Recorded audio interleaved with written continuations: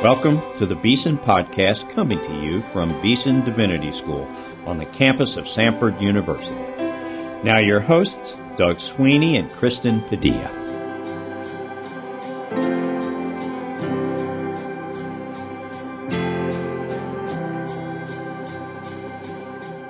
Welcome to the Beeson Podcast. I'm Doug Sweeney here with my co-host, Kristen Padilla. Excited about today's conversation with one of our colleagues, Dr. Gerald McDermott.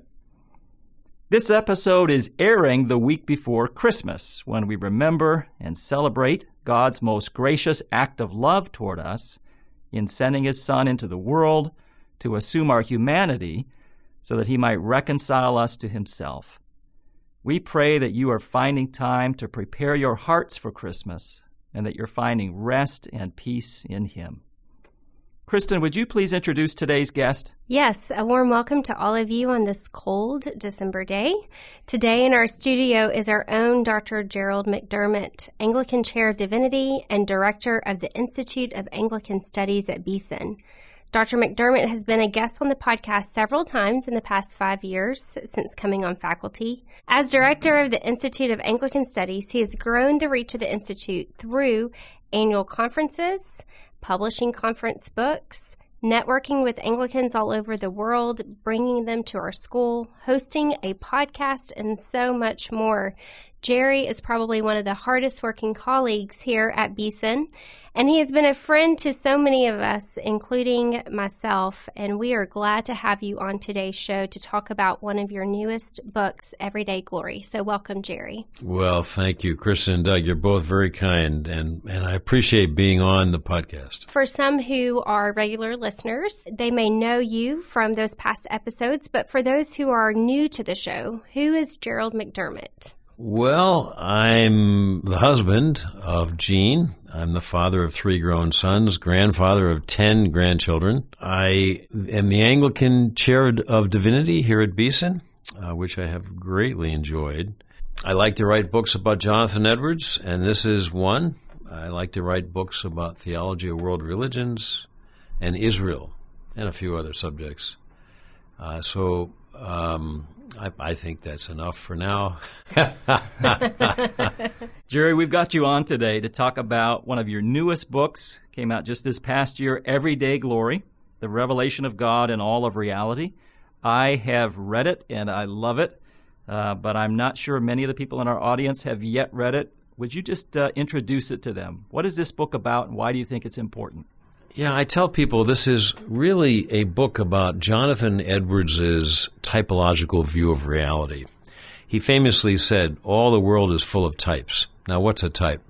A type is a God-placed symbol in Scripture or outside of Scripture, out in the world, pointing to His Trinitarian self.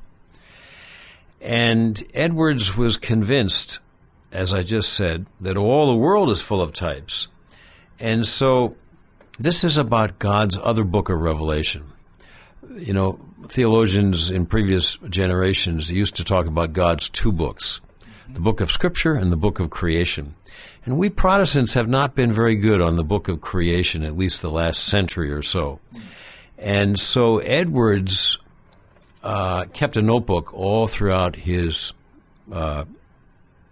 career, from his teenage days until his premature death at the very, very young age of 54, filled with notes about types that he saw primarily out there in nature, pointing to the Trinitarian God. And so my book is an attempt to sort of flesh out how Edwards would have elaborated on these types, which he did plan to do if he were living in the 21st century. Jerry, you begin your book with a chapter on recovering a lost vision of God's glory in creation.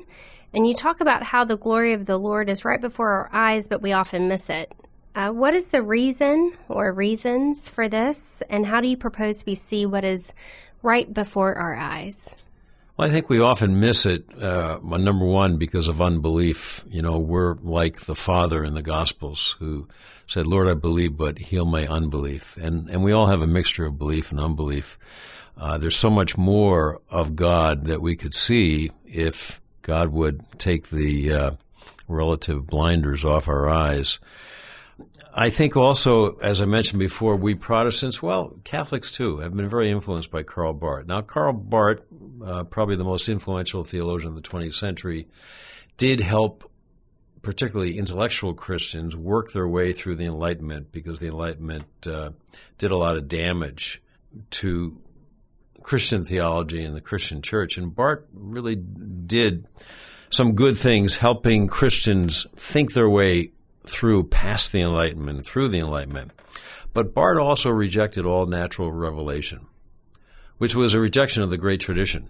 The great tradition in Christian theology, Catholic and Protestant, all the way up until the mid-20th century, firmly believed that God revealed himself through nature. Barth said no. Now, Barth was in the context of rejecting Nazism and fighting boldly against Nazism.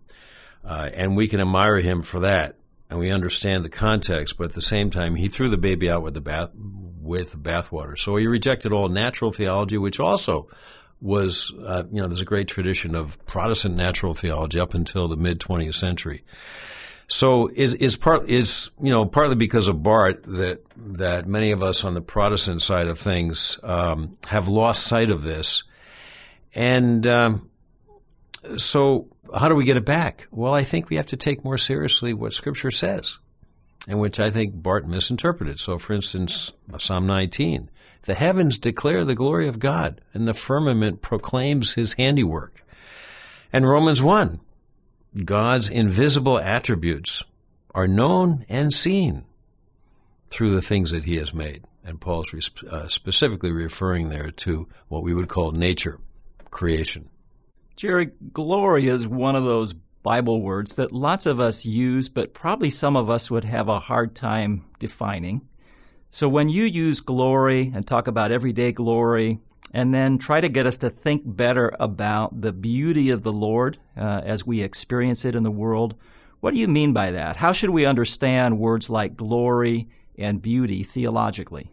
You know, as one of the world's leading authorities on Jonathan Edwards, that for Edwards, glory in the Bible is the radiance, the brightness, the shining of light so bright that no man can see and remain alive.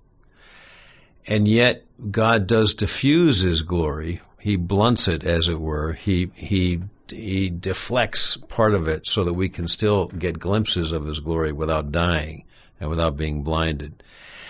And he also shares his glory with much of the creation and puts his glory in much of the creation. Now, for Edwards, there's a relationship between God's glory and God's beauty. And sometimes he uses the two words, I think, synonymously. Now, beauty for Edwards was the sum and substance and the model for all beauty are the intertrinitarian relations. So the perfect infinite love that is shared among the three persons of the Trinity, the self-giving love of each of the three to the other two, and that and Edwards says, this is true beauty, this intertrinitarian love. This is the glory of God. This is the shining, the brilliant radiance that no man can see and live, but that God also filled his Son with and continues to fill his Son with. And all the beauty we see in creation is simply a reflection, a refraction of that divine brilliance. And he wonderfully says a few times in his corpus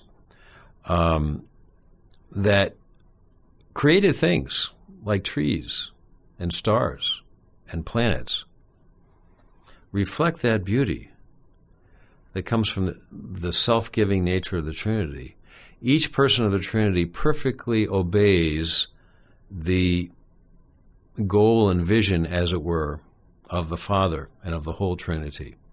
So, too, the stars and the planets perfectly obey what we call the laws of nature, which means they're God's laws, perfectly obey God's laws. The birds, gravity, or water obeying gravity is a type to us of perfect obedience to God in His laws. All of nature, the animals and the stars and the streams, they all say yes to God. We love you. We obey you perfectly. And now God calls on us intelligent creatures to match that obedience, which is ultimate beauty.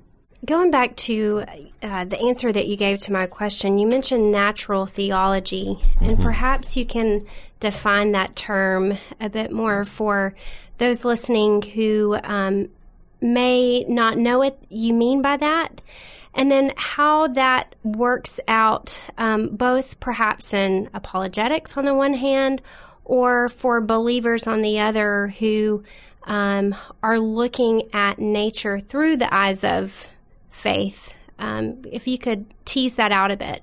Yeah, well, first of all, let me go back to Barth and his rejection of natural theology.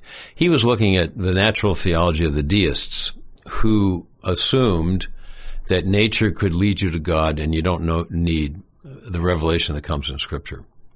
And, of course, that was debased in Nazi theology, which was a kind of natural theology of blood and soil, as the Nazis explicitly taught. And this was a theology because the Nazis taught a deity.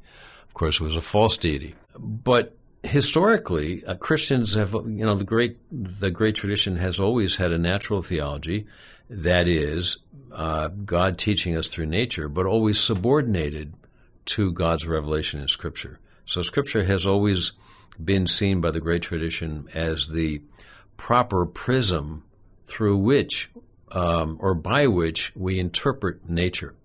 And if we use Scripture as our teacher, we can see things in nature that are glorious and will lead us to the glory of God. Dr. McDermott, I'm just looking at the table of contents of your book here, and we don't have time to talk about every chapter in the book. There are 11 chapters. But you're asking your audience, your readers, to recognize, appreciate, and even do some reflecting of and reflecting on God's glory in many different aspects of our everyday life. Chapter 1, you're sort of setting out this lost vision of Jonathan Edwards' typological view of the world, which you share. You talk about the Bible and its types and antitypes in chapter 2. And then you work us through the book of nature in many different ways. Chapter 3 is on God's glory as seen in nature. Chapter 4, God's glory as seen in science. Chapter 5, law. Chapter 6, history. Chapter 7, animals. Chapter 8, sex. Chapter 9, sports. Chapter 10, world religions. And then a concluding chapter. That's such an array of contexts in which people are able to see the glory of God. Can we just take a couple of these chapters and get you talking about them for us? I'm thinking about chapters 3 and 4 and 7, nature, science, and animals. My own son is becoming a natural scientist and is also a Christian believer and is thinking a lot these days about what we can know about God from his work in biology and marine biology, how we see the glory of God in the sea creatures. What do you want us to think about when it comes to science and animals? Are we really supposed to be able to learn things about God by studying science, studying animals?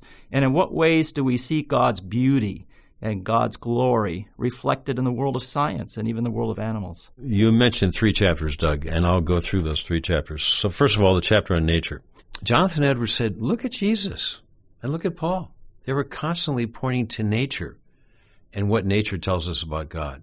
Jesus in John 12 says, unless a grain of wheat falls and dies, it remains alone. But if it dies, it bears much fruit. Paul in 1 Corinthians 15 gets exasperated when he gets these questions about the resurrection of the body, and he says, "You fool." I mean, he actually says that.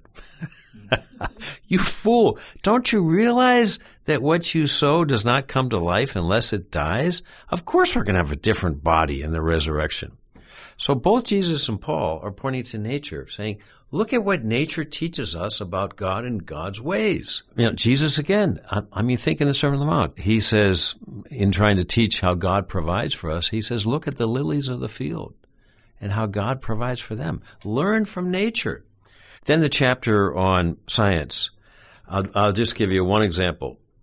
Physicists, the last 50 years, have talked about the fine-tuning of the laws of nature and the constants in physics. The constants,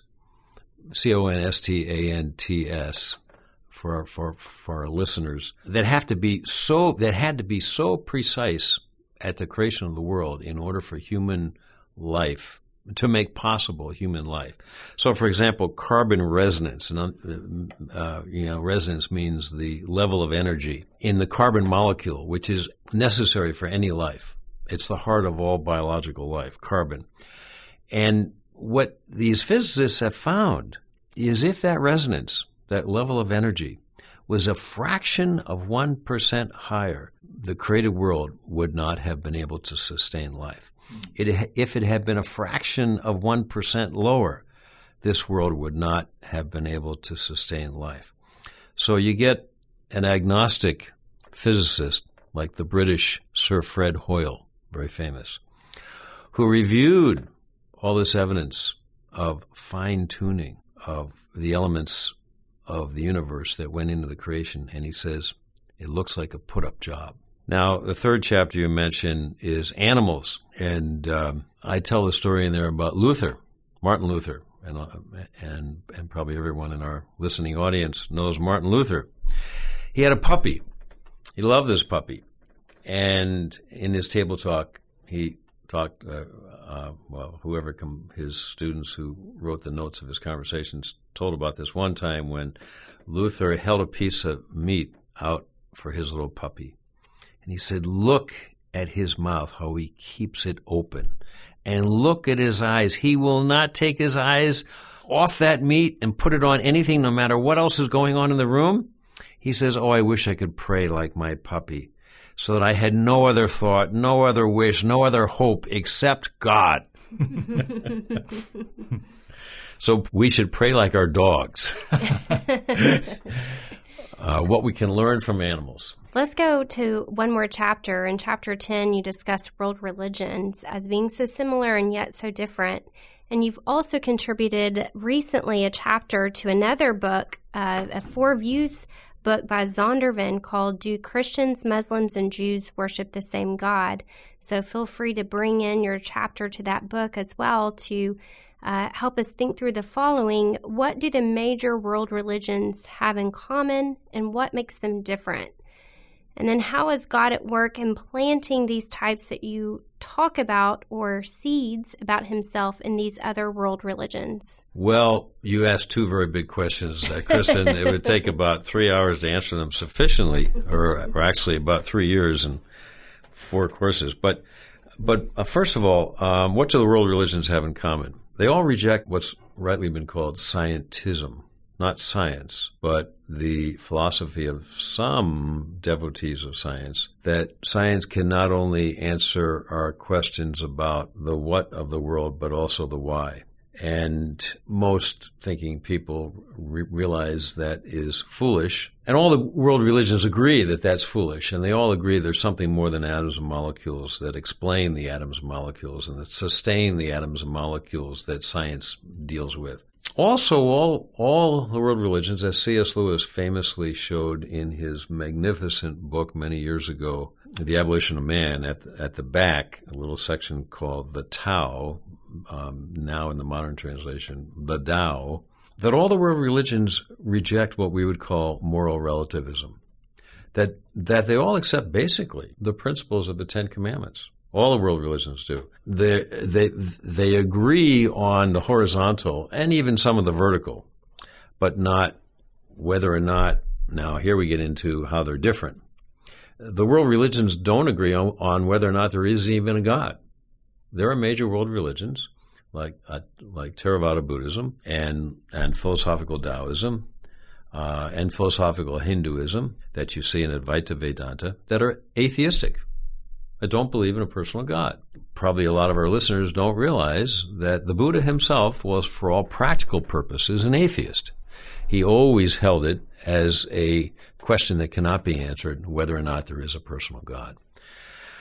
So the world religions differ on the most basic thing, is there a God? They also differ on, even those who say there is a personal God, on what that personal God is like and how we reach that God. So there are major differences there. Well, let's take the religion that is most at the forefront, the non-Christian religion that is most at the forefront of the world's attention, and that is Islam. Allah, the God of Islam, who I argue in this book, do Christians, Muslims, and Jews worship the same God, I argue is not the same as the Father of Jesus Christ. The Allah of the Quran, not the word Allah, because Arab Christians use the word Allah for the Father of Jesus Christ when they speak Arabic, because that is the Arabic word for God. But the Allah of the Quran is not the same as the Father of Jesus Christ. The Allah of mainstream Islam is not the Father of Jesus Christ. So for Muslims, Allah is holy, and there we agree. You know, in the Hebrew, kadosh, which we translate holy, means separate and apart, is totally apart from anything in the creation. We Christians agree. But Allah, the Muslim Allah, is also so distant, so transcendent, there is no relationship whatsoever between him and us. So, for example, the word Father is never used for Allah in the Quran. Never. And mainstream Muslim theologians reject the term Father for Allah because it suggests too much that is human. And Allah is utterly transcendent, utterly removed from anything human. But here's a type. The fact that God is holy, and God has given us morality. I mean, you know, you can find in the Quran really all the 10 Commandments. Not with that term, but the same concepts, the same commandments. So there are some types. And it's interesting, there's a revival going on all over the world now in Islam of Muslims who are looking for something more than Allah because they realize that, you know, millions of them, that this religion in which they've been raised might not have it what they want and what they need and what they sense. And, you know, we have radical Islam to thank for that. You know, that's one good thing about radical Islam. It has shown many of the evils in even some of the traditional concepts of God. And so many people are following the path that Lamin Sanneh took. Now, Lamin Sanneh just recently died. He was a wonderful, wonderful historian and theologian from the Gambia in West Africa. He grew up the son of a Muslim sheikh, and it was from the Quran that he was led to Jesus, because Jesus is the most developed character in the Quran. And Jonathan Edwards would say that's an example of God putting types within the religion of Islam. And he came to love this Jesus in the Quran. And so he knew that Christians believed in Jesus, and Christians had different ideas about Jesus. So he asked a Catholic priest in the Gambia if he would tell him more about Jesus. The Catholic priest said no, because of the agreement the Catholic Church has with the government not to make disciples, or else they'll be kicked out. So then he went to an Anglican priest, and the Anglican priest led him to a Christian view of Jesus and accepted him into the church. And then he went to London. He got 1 or 2 PhDs in England and became one of the great founders of this giant new discipline in the history of Christianity called world Christianity. And he also became probably the foremost authority on the history of Islam in Africa through primarily the Sufis, who were the great evangelists of Islam to Africa. So Jonathan Edwards would say, Lamin Sanneh, is a perfect example of how God plants his types of himself, even within world religions that radically disagree with the faith of Christians. But God uses those types to lead people within those religions to himself. This is such a wonderful book, Dr. McDermott, and I hope all our listeners will read it. It is so very edifying. And your mention of Jonathan Edwards again here in the latter part of the interview raises a concluding question for me. You know, you and I have spent much of our lives studying this genius pastor and theologian. We found him to be a very captivating, inspiring, helpful theological thinker. But I'm sure there are lots of people listening to us now who've never read Jonathan Edwards at all and are wondering what the big deal is. Can we get you in conclusion just to kind of stand back from the details of the chapters of the book and reflect a little bit on the person who inspired the writing of this book more than any other theologian in the history of Christianity has inspired the writing of this book? How has he helped you look at God's relationship to the world differently? And how has Jonathan Edwards and maybe his view of beauty in particular shaped your own spiritual life? Well, Doug, you know that Edwards is the paramount theologian of beauty. No one else in the history of Christian thought has made beauty so central to his vision of God as Jonathan Edwards. Now, Augustine is a rival, and so is Balthasar, the Swiss Catholic theologian of the 20th century. But even they did not make beauty so central to their vision of God as Jonathan Edwards. And I think at the end of the day, this is what has drawn me to Edwards so much, is his beautiful vision of God, which means his vision of God and beauty. So, you know, I did an article for Kristen a few years ago when I first came to Beeson that Kristen commissioned, and I talked in there about how, for Edwards, we are not driven by duty, but we're drawn by beauty in our pursuit of God. God does not compel. God lures by his alluring beauty. And I think that's the thing that has transformed my own walk with the Lord. And I remember back when I first got a little tiny glimpse of this, 35, maybe more years ago.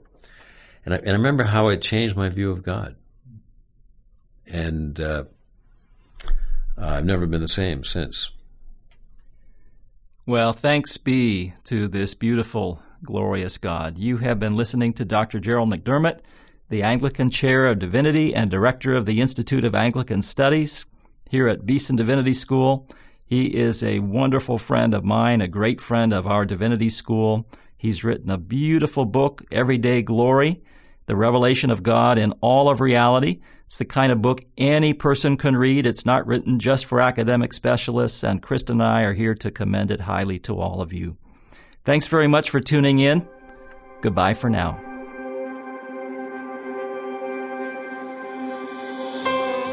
You've been listening to the Beeson Podcast. Our theme music is written and performed by Advent Birmingham of the Cathedral Church of the Advent in Birmingham, Alabama. Our engineer is Rob Willis. Our announcer is Mike Pasquarello. Our co-hosts are Doug Sweeney and myself, Kristen Padilla. Please subscribe to the Beeson Podcast at beesondivinity.com/podcast or on iTunes.